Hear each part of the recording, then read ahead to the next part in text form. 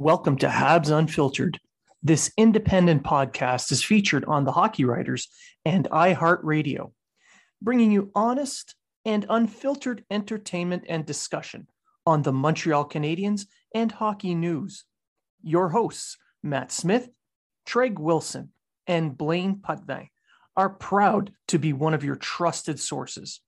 If you are talking about it, so are we.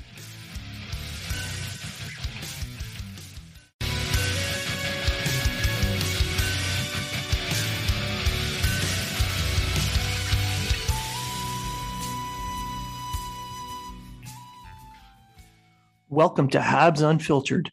This independent podcast is featured on the Hockey Writers and iHeartRadio, bringing you honest and unfiltered entertainment and discussion on the Montreal Canadiens and hockey news. Your hosts, Matt Smith, Treg Wilson, and Blaine Putney, are proud to be one of your trusted sources. If you are talking about it, so are we.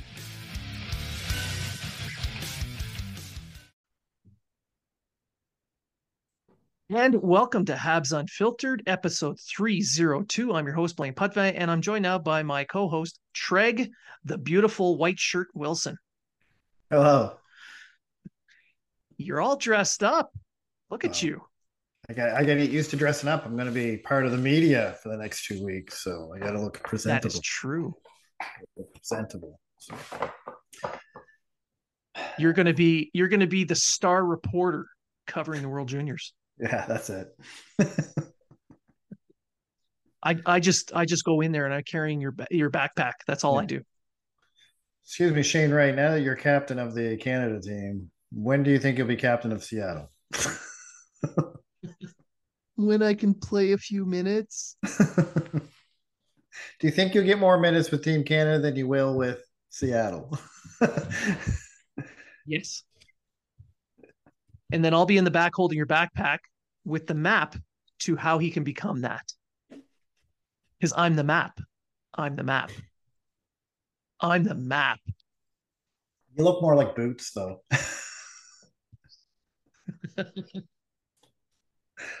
Slovakia, no swiping.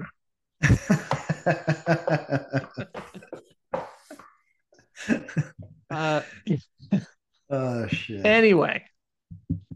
As we're in the holiday spirit, clearly, we've been nipping into it the way we've been talking. You can tell we're drunk because it's late. Anyhow, this episode, we're going to talk about the debacle that was the Tampa Bay Lightning game.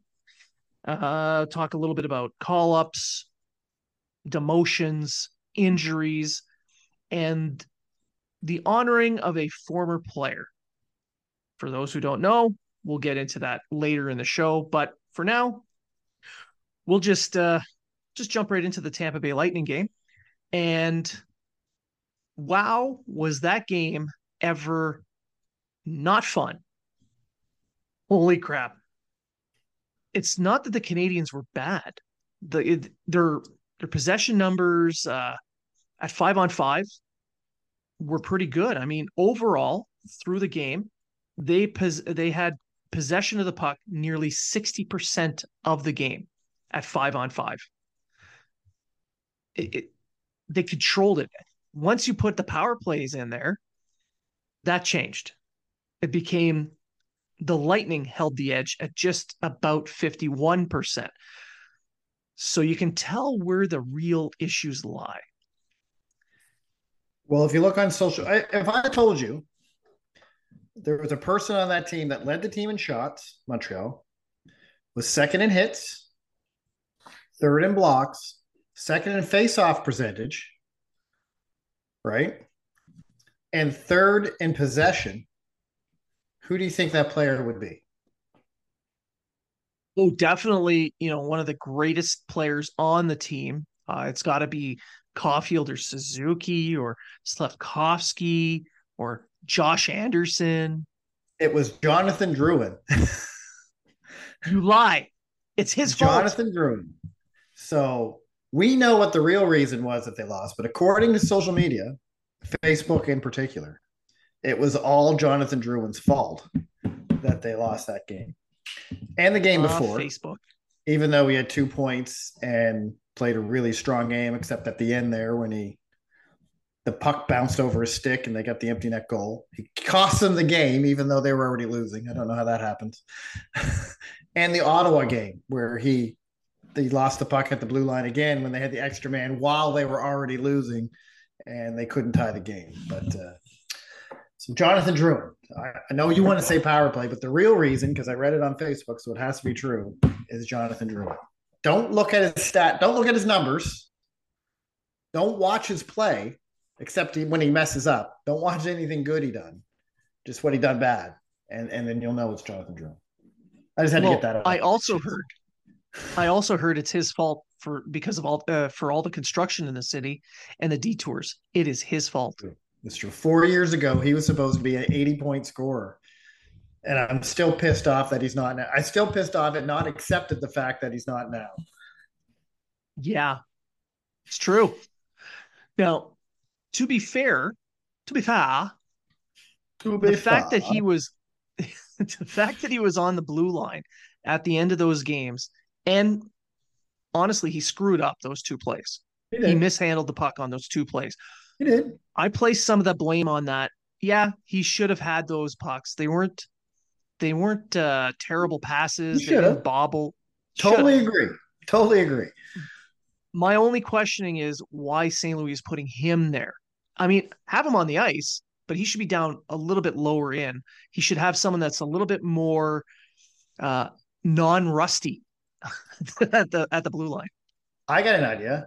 How about don't go down by 2 or 3 goals at the beginning of the game and put yourself in a position where you don't need to put him at the blue line at the end of the game as the sixth man to try to score that goal to tie the game. Just Jesus, throwing it out there. And that Anaheim game, they were beyond time. It was that was bad. So bad. Anyway, back to Tampa. But back to Tampa. The power play. So yeah, I mean the 5-on-5 play, the Canadians had solid control. They generated a lot of shots. Granted, the high danger chances favored Tampa at 5-on-5 because the Canadians were doing a lot of peripheral shooting. And I'm going to be honest, with Vasilevsky in that, it doesn't really matter how good your shot is. It's got to be perfect. Oh, for sure. Like the Suzuki goal.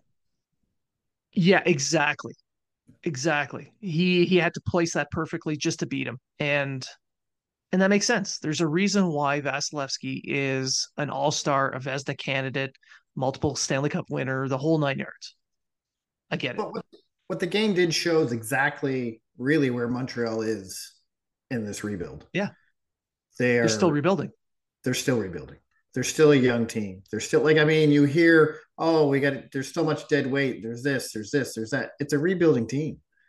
They're not in a rush to get rid of anybody. They're not. Yes, Huffman needs to go. Yes, Armia needs to go. However, you're not replacing them with anyone that's going to be any much better because you're just going to get someone from Laval. So, they're not going to trade Huffman and Armia and bring in Connor McDavid. That's not how it's going to work. They're not going to replace those players with better players right now. What? I get it. I get whatever. I do understand they're getting paid too much money to do what they're not doing, right? However, you trade those guys, you're going to get a second or third or fourth round draft pick, or a second low is kind of high. Huffman might get you a second somewhere, somehow, some way. Some team, maybe. Armia might get you a fourth round or a bad contract, right? Armia might get you the same way they actually acquired Armia the first time. They took a bad contract to get Armia. They might take a bad contract to get rid of Armia. A bad expiring contract. So at the trade deadline, they can go out and get somebody else. You know what I mean? But you'll get something. Just because a guy doesn't work out in Montreal doesn't mean they won't work out somewhere else. This is the John we'll go back to Jonathan Drouin. Colorado and Dallas have both showed interest in Jonathan Drouin. There's a reason for that, because maybe Jonathan Drouin will be better as a secondary scorer with no pressure to actually score or get points. Plus, he's going to play with better talent. Put his skill with better talent. On a lower line. On a lower line, and all of a sudden he scores 20 goals and gets 60 points, and everyone's crying, "Oh, we didn't only got a second round pick for him. What the hell?" You know what I mean? Like, yeah, no, that'll never happen. Especially not on Facebook. It's true. So, but you're not going to replace these guys with anyone. You're not going to replace them with anyone better. Like, you get rid of Huffman, Ylönen's taking his spot. Maybe he will be better. He won't be this year, but he might be better in 2 years down the road. You know, get rid of Armia, Richard's taking his spot. So whether you have them or whether you don't have them, it's not going to change the makeup of the team. It's not. The team's not going to get better if you get rid of them. They're not going to be worse, but they're not going to be better. Oh, and you got to keep in mind too that you need to keep some veteran players in the lineup, because you don't want to just throw the youngsters to the wolves. I mean, if you had all the young players playing against Tampa Bay, granted, some of the veterans did make mistakes and they did get burned for it. I mean, Tampa had, you give them one opportunity, it was in the back of the net. That's what happened the entire night. And with the veterans there, you don't really care if their confidence wavers, or you don't care if they're not developing their game further. Really, you don't. And the rebuild, the grand scheme of things, they really don't care, the management team. But if you're throwing youngsters in there like Ylönen, if Ylönen was in that position with where Armia is playing now, and he consistently played the way Armia is playing now, which a lot of people would be happy with Ylönen playing like to that level. But is he developing? Is he improving? No. So you don't want that. But if you go to the Tampa game, this is why Tampa is Tampa and Montreal is Montreal right now. Montreal wants to be what Tampa is. And the way Montreal is going to have to do that is with this rebuild and with exactly the way you said it. Let these high-priced, underachieving veterans get burnt. Who cares? We don't. You know what I mean? 4 of them are gone at the end of the year, whether we can trade them or not anyway, right? And guaranteed a guy like Huffman or Armia, you could get something for them sometime in the offseason or at the trade deadline for something, right? Yeah. Especially Huffman, because Huffman can play on the second or third line and give some contending team the secondary scoring or the secondary shooter that they need to help boost that third or maybe second line, right? Armia, you have a bad penalty kill, he's going to help your penalty kill. I'm sorry, but Armia is a great penalty killer. He is. That's, if you're going to give him something, you got to give him that. And the guy can, he's an enigma to me. The guy can stick handle in the box. He can look like friggin' Wayne Gretzky in the thing, and then all of a sudden it goes nowhere. He works for 37 seconds in the corner, gets the puck out just to throw it to nobody or take a shot that he never should have took in the first place. But I digress. But he's never going to improve. That's the thing. Like, his development's done. He is what he is. He is what he is, right? So, I'll live with it. And when he earned this new contract that everyone hates, he was playing that possession game on a fourth line.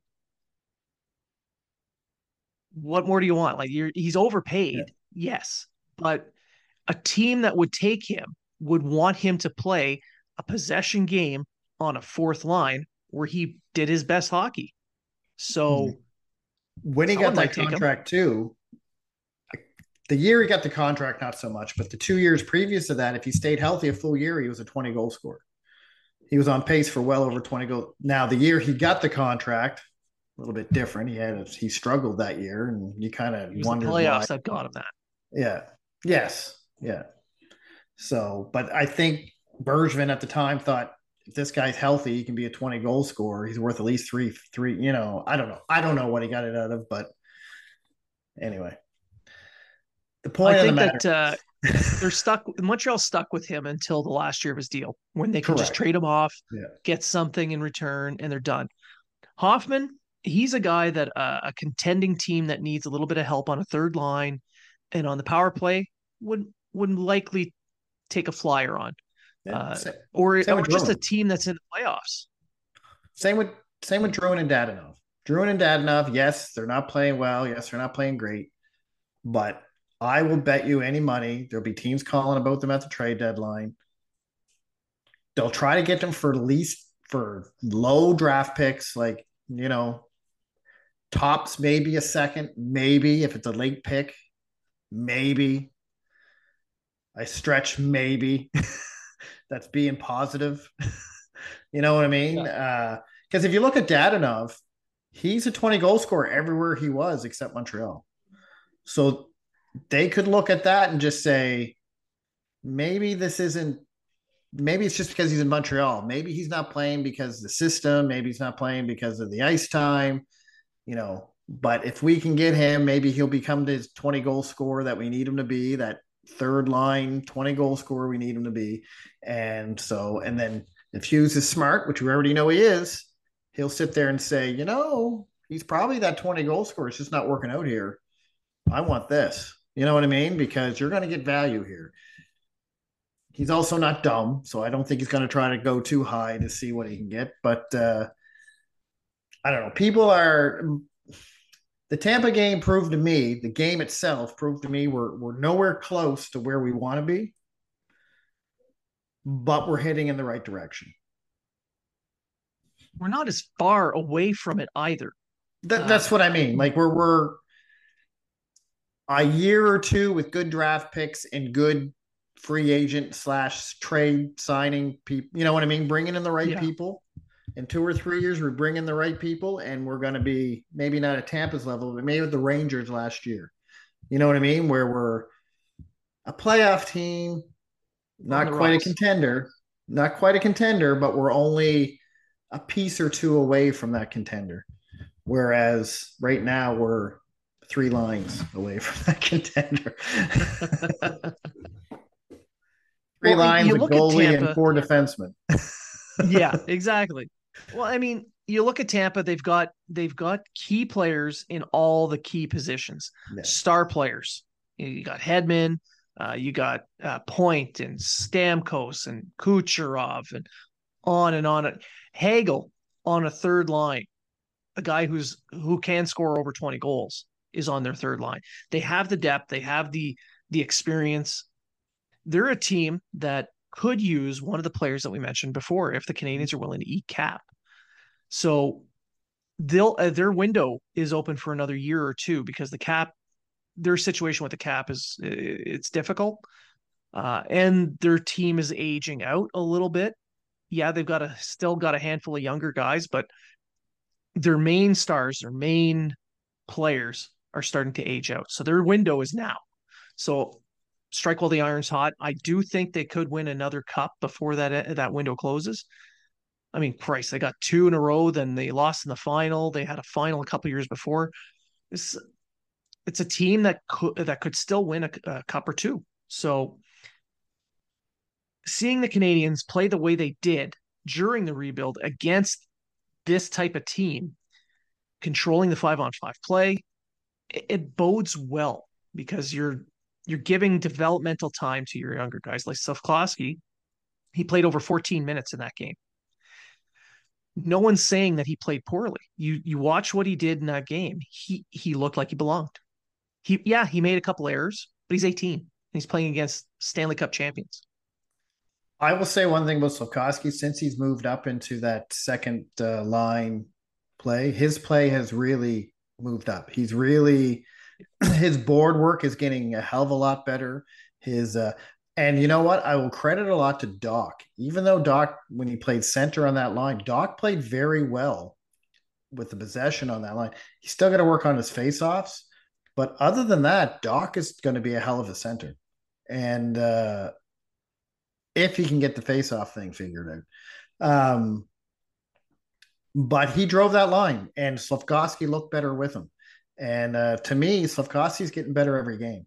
It's the stuff away from the puck that he's getting better with, that he struggled with mightily when he first came in. There's no question he can pass. Slafkovsky very rarely misses a pass. And we know he can shoot. We've seen that. But it's his work off the puck that he has to work with, and that's improving every game. Well, Doc in that game against Tampa, he was 50% in the faceoff circle. Yeah. He didn't take a ton of faceoffs, but he was still 50%, which is a far cry from the 32% that he was the year before. So he is improving. It's, it's incremental. There's a lot of work left to be done, but he still looks like he's going to be that second line center that the Canadians wanted. Like that's where they're pushing him towards. They want to make sure that they give him the chance to at least show he belongs or not before they move him off to the wing. And on that top line, Anderson is a black hole for that top line. He's kind of dragging them down with their possession numbers. So, but see, maybe that's the push issue. him back with Slafkovsky, because those two played well together. But see, that's the issue with Doc. Is Doc made that line really well. That he fits really well on that line. However, he's not in the position they want him to be in. So it's kind of a catch-22. Do we want one of the best lines in the AHL, or do we want to develop our young 22-year-old center into an actual center? So judging from what I hear Hughes and Gordon say, we don't care about right now. We care about 2-3 years from now. I think you're going to see less of Doc on that top line, and you're going to see a rotation of players on that top line until they figure someone out. And then, hey, you know what? Give Armia a try on that top line. Why not? Can't do any worse. Mm-hmm. And overall, for the Canadians, in not just this game, but the last few, I've noticed that their shot attempts are less and less from the boards and more towards the center. If you look at the heat maps over the last few games, you're seeing a lot of red at the top of the crease in that slot. And to me, that shows that they're working towards playing that type of hockey that'll score, that'll get you those goals. They're going to the net more. I think it also helps that they have a lot more guys with size. It's not just the old Smurfs anymore. The problem with Montreal is the 5-on-5. There's no issue with it. It's the power play just kills all the momentum. Like the power play is having the opposite effect of what a power play should have. They were 0 for 7, I think, against Anaheim or something like that. I mean, it's just. I was at the Ottawa game, and their first power play, it looked good, but the problem is all they do is pass it around. There's no, and everyone just stands in their spot. There's no movement. There's no. Every once in a while, Suzuki will come in and try to get into the bumper. Two people into the bumper there. And then Caulfield will come out. But other than that, everyone knows Suzuki or Caulfield are the shooter. Everyone on that ice knows it. So when Suzuki has the puck, they overplay Caulfield. When Suzuki doesn't have the puck, they overplay Suzuki and pretty much ignore everybody else on the ice. And the big reason they ignore them is they don't do anything. They just stand there.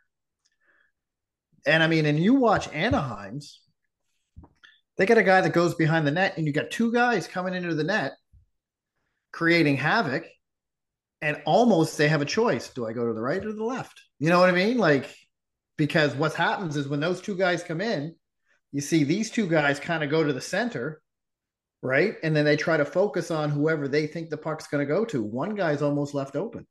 And Montreal just does this slingshot thing when they get in there, and as soon as they lose the zone, the power play's over. As soon as they lose the zone, the power play's done. Yeah, it's over. And it's just, and you would think with guys like Suzuki and Caulfield on the ice and Slafkovsky now on the top power play line, you'd think it'd be a little bit better, but it's not. It's actually worse. It's actually getting worse. Yeah, I Now, mean they're I even don't. giving up shots and scoring chances against when they're on the power Well, play. now I don't know what Burrows is doing. I don't know what St. Louis seeing, but they never change anything, and everything looks the same. Could be a reason why their power play is now the worst in the NHL. The problem is, it's the worst in the NHL, but it still has a better percentage than it did last year. So it's kind of weird. So it's improved, but it's still bad. Yeah. And when you're going through the rebuild like they are, and fans are watching these games, you need more. You need that power play to kind of keep you in games, maybe even put you ahead earlier on, just to build momentum instead of sucking the momentum out of it.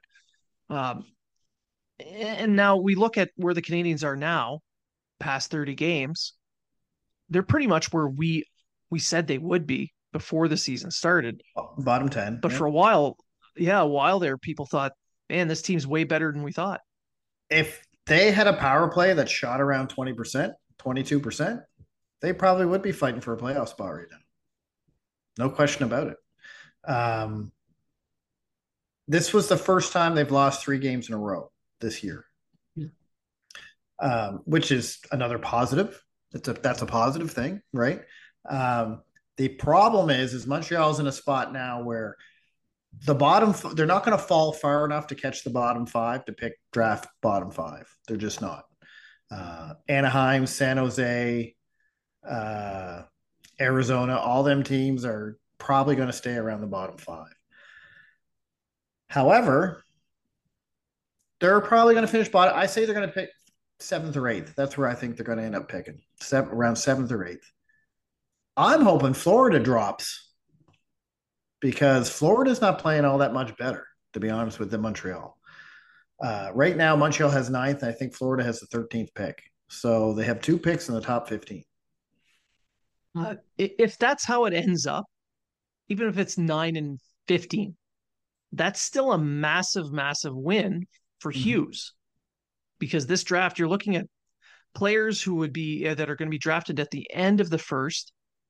You put them in years prior, you're looking at guys who might have gone 15th, 10th, somewhere in there. Yeah. So it bodes really, really well to get 2 solid prospects. So that's huge for the Canadians. So I do figure their own pick will be around where you said. I think somewhere between 7 and 10.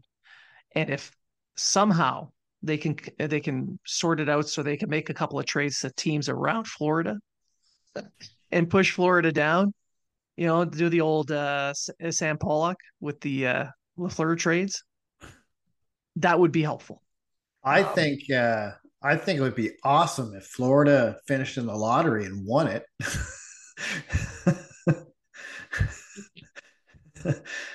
And Montreal finished 7th, and Florida bumped right up to like 2nd or 3rd because they won the lotto. And that'd be amazing. I'd be like, oh yeah, I'll take Fantelli, please. oh my god, if that happened, and I seriously doubt that will, but if it ever did, I don't know what I'd do. Like, do we? I think that the episode of that show, whatever episode we record at that time, is just going to be an hour of us giggling.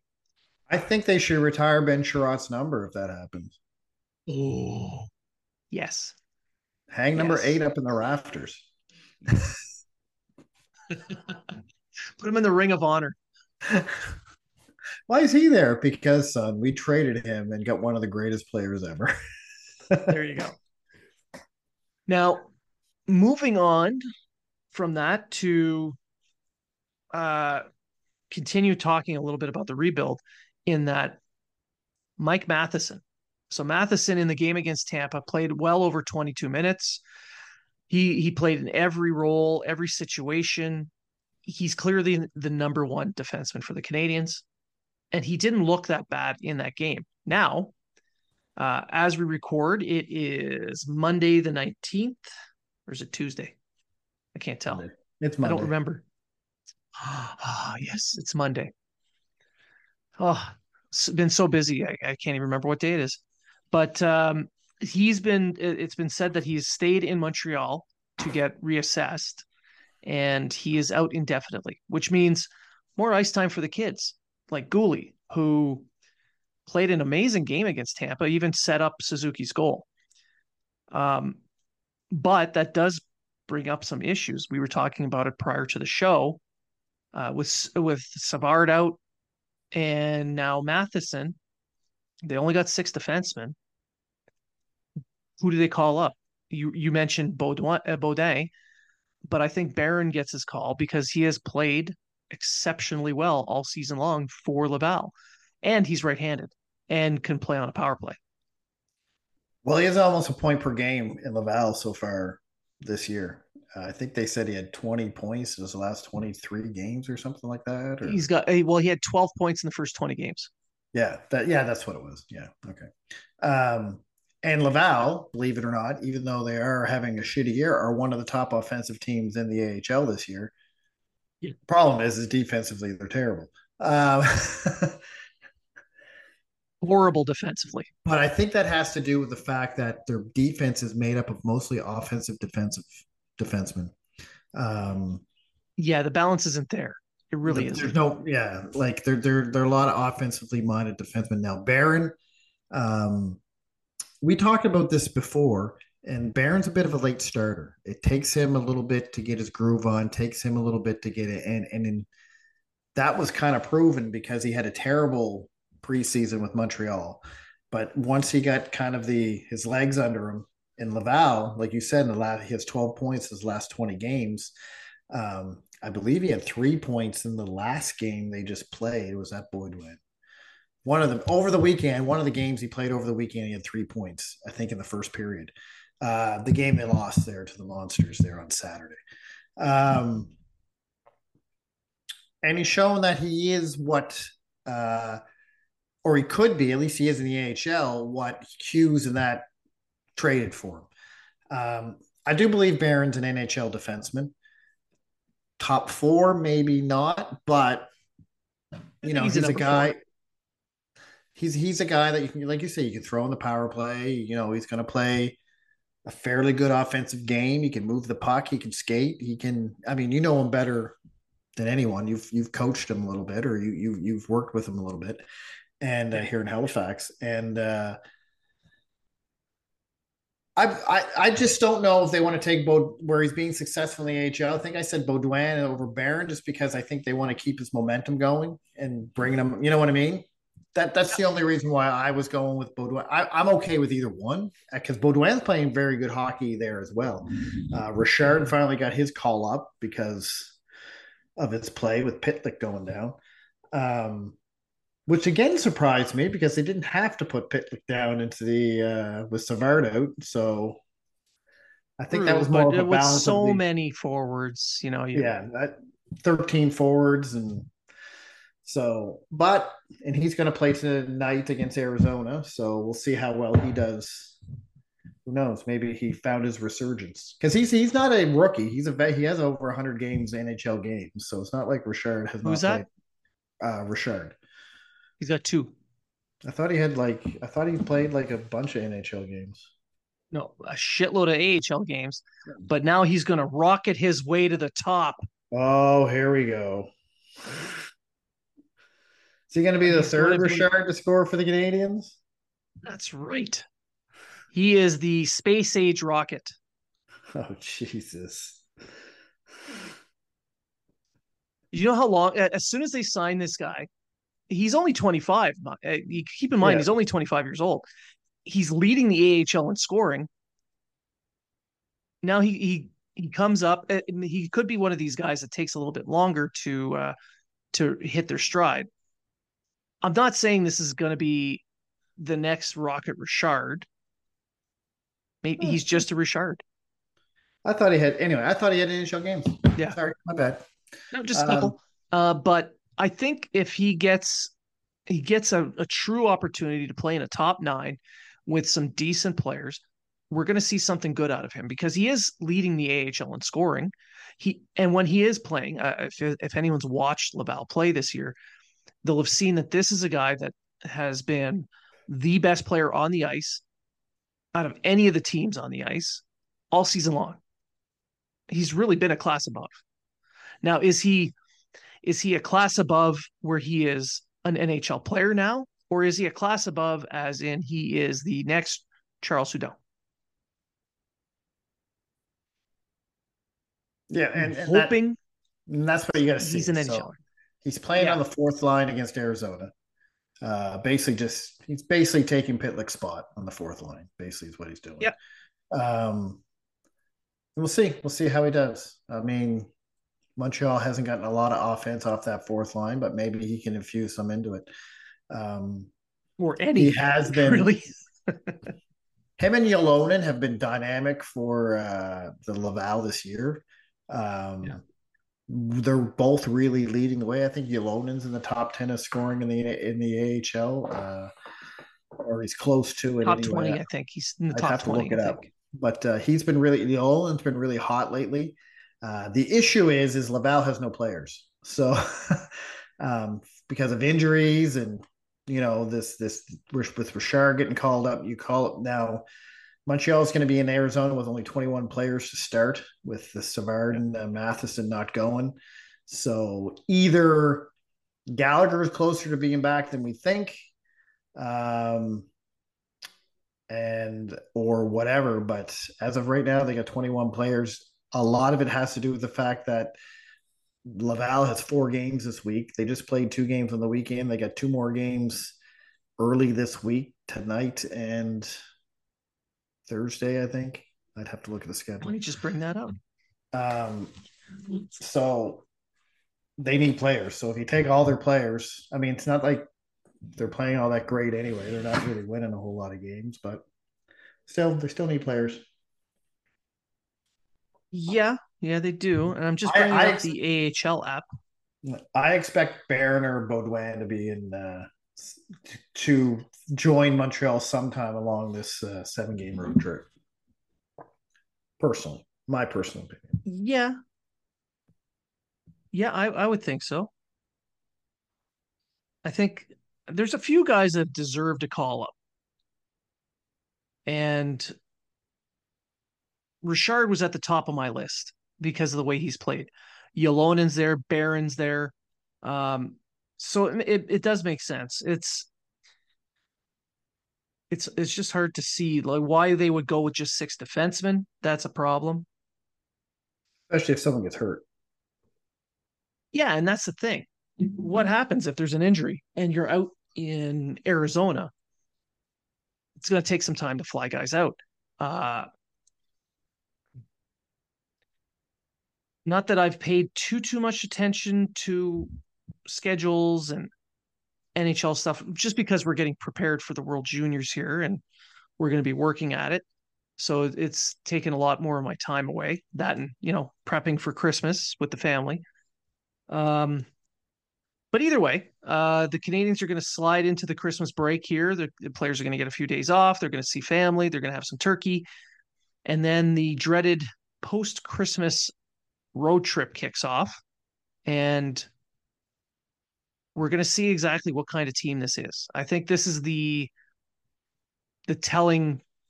This is going to be the most telling part of the season for this team, and then we're going to see the direction that they're going to take. Who is going to be more valued in the trade blocks? Currently, Edmondson is being talked about quite a bit, so we'll see what happens. So, that pretty much does it for this episode. Did you have any final thoughts? No, not really. Just you and I in the next couple of weeks will be concentrating on the World Juniors. We're going to be representing the hockey writers there as media members. If anyone has questions or anything we want to keep an eye on, or any player we want to keep an eye on, let us know. I'll do my best to, you know, um, I don't know if we'll be at every game together because, again, we have families and we have other jobs and stuff like that. So we're going to do what we can. We'll be at the important games, that's for sure. Um, and we'll try to make it to all the Montreal Canadiens prospect games, the prospects that are playing in those games. The ones here in Halifax, anyway. So going back to a tweet that was put out when we said starting prelims on the 20th, that's in Halifax, not in Moncton. I get there's prelims in Moncton tonight on the 19th, but there's none in Halifax. So, Moncton? What is a Moncton? Moncton is this black hole in the Maritimes that when you go into it, you lose all sense of time and reality. People like Matt Smith come from there. And he would be here to defend Moncton, except that he is now in a black hole called Moncton. That is why Matt's not here. He is in Moncton. And because there's no internet in Moncton, he's not here. Well, some places have internet, but once the horse and buggy gets there, it's a week later. So it's true. That's true. For them, the internet is some old guy on a megaphone. So Robert Borden is now prime minister.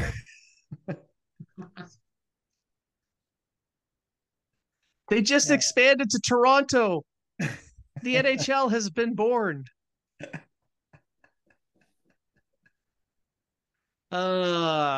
Moncton, we love you because you make us feel better about ourselves. Moncton is like the Jerry Springer show of the Maritimes.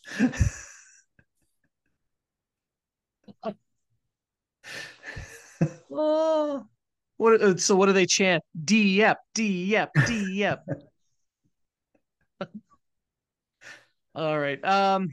For me, I just want to say thank you to everybody for listening. Please enjoy these holidays to our Jewish friends, listeners, family. We want to wish you a happy Hanukkah. To our Catholics and Christians, Merry Christmas. To whatever other holiday you celebrate this time of year, no matter what it is, be it Kwanzaa or Festivus, we wish you the best of holidays, and we hope to enjoy a holiday with you. Maybe we'll get another episode in before Christmas, but if we don't, thank you for listening. Enjoy the holidays, and please enjoy responsibly. Do not drink and drive. If you do drink, find an alternate way to get home, because we don't want any of you getting hurt, because we care about you. But don't call the horse and buggy in Moncton. It'll take forever. No, the horses are usually drunk there too. Yeah, true. They've been eating those fermented apples. So thank you for listening. And remember, if you're talking about it, so are we. The Podcast Super Friends is a monthly meeting of 5 podcast producers. Hi, I'm Katherine O'Brien from Branch Out Programs in Baton Rouge, Louisiana. I'm John Gay from Jagged Detroit Podcasts. I'm Matt Kundle from the Sound Off Podcast Network.